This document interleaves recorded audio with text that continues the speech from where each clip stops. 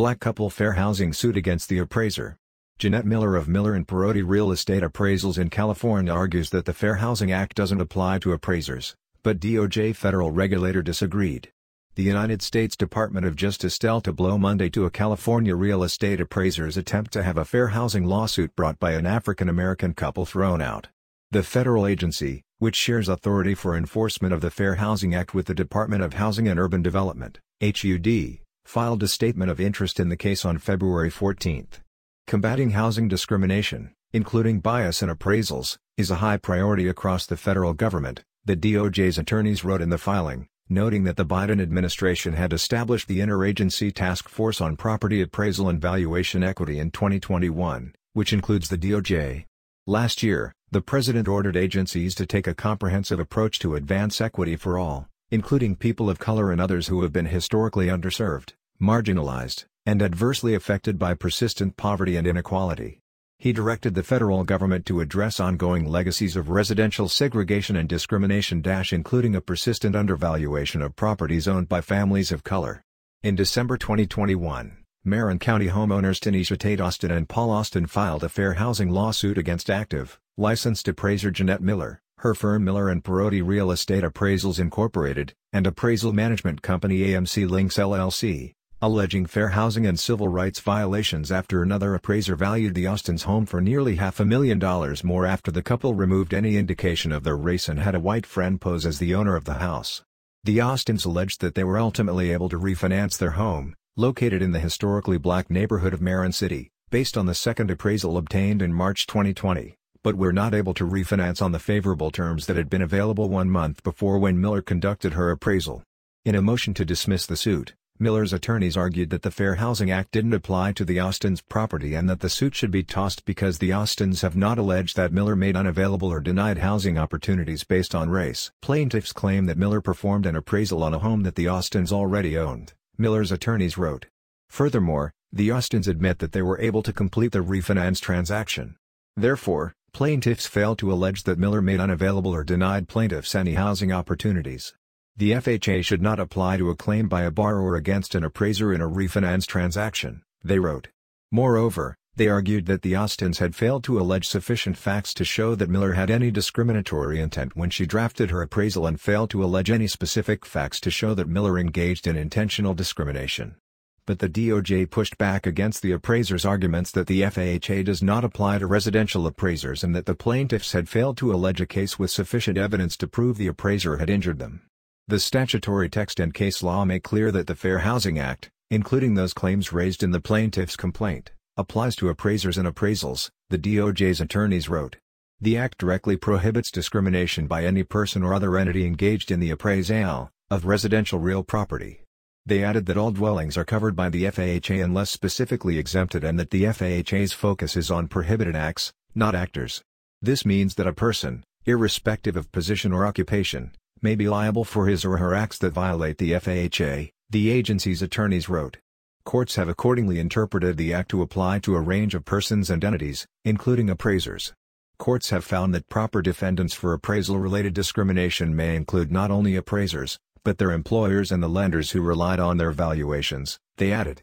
Regarding whether the plaintiffs had alleged sufficient evidence to prove their case, the DOJ said that was too high a standard at this point in the case and that the Austins only needed to plausibly allege that Miller and her firm discriminated in conducting the appraisal because of the Austins' race.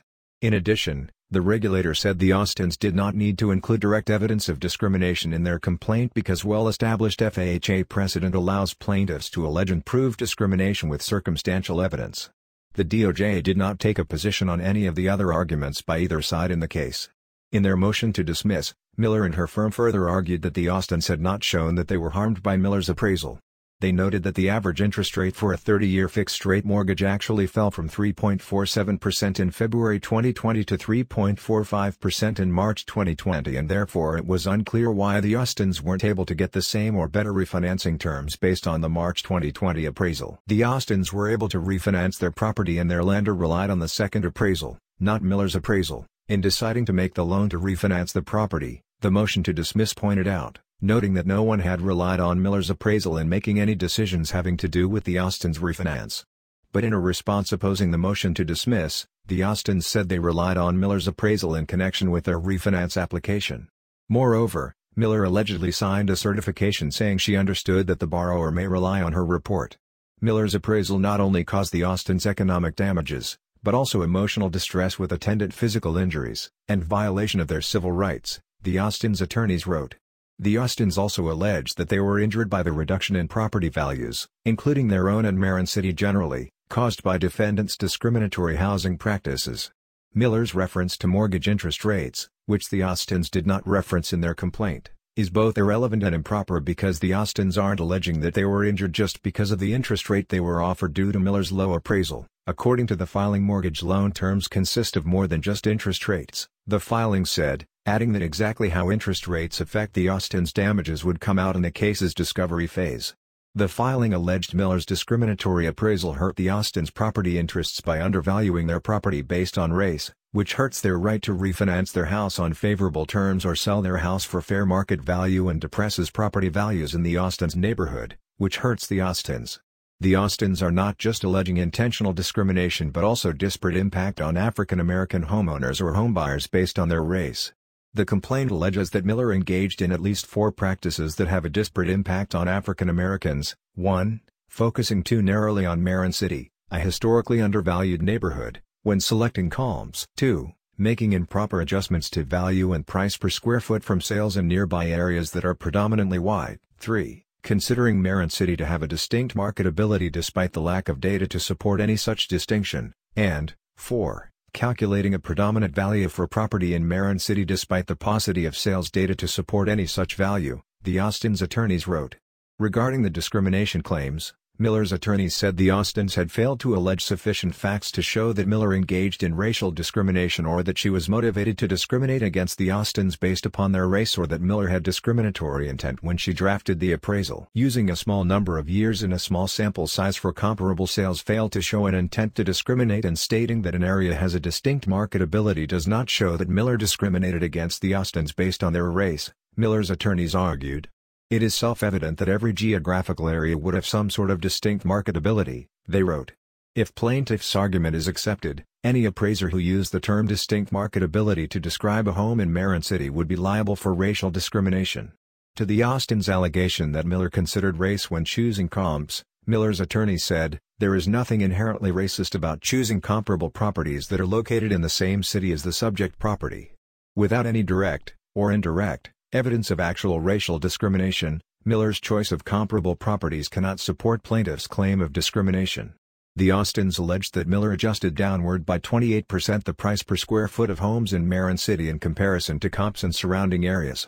Miller's attorneys responded, "Routine adjustments to the values of comparable properties used in an appraisal does not support plaintiff's argument that Miller engaged in intentional racial discrimination or evidence on intent to discriminate." But the Austins said that they did indeed allege facts that support that race played a role in Miller's appraisal.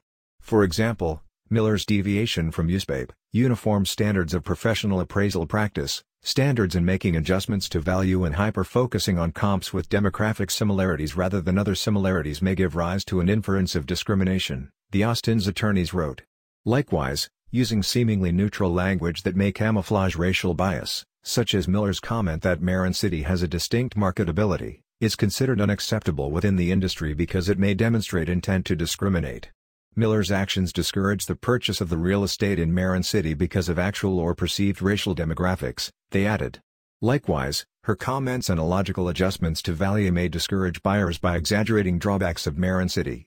Similarly, while no plaintiff here was a purchaser of a dwelling, each is injured by a violation of the FHA, because, among other reasons, these practices tend to perpetuate segregated housing patterns, or to discourage or obstruct choices in a community or neighborhood.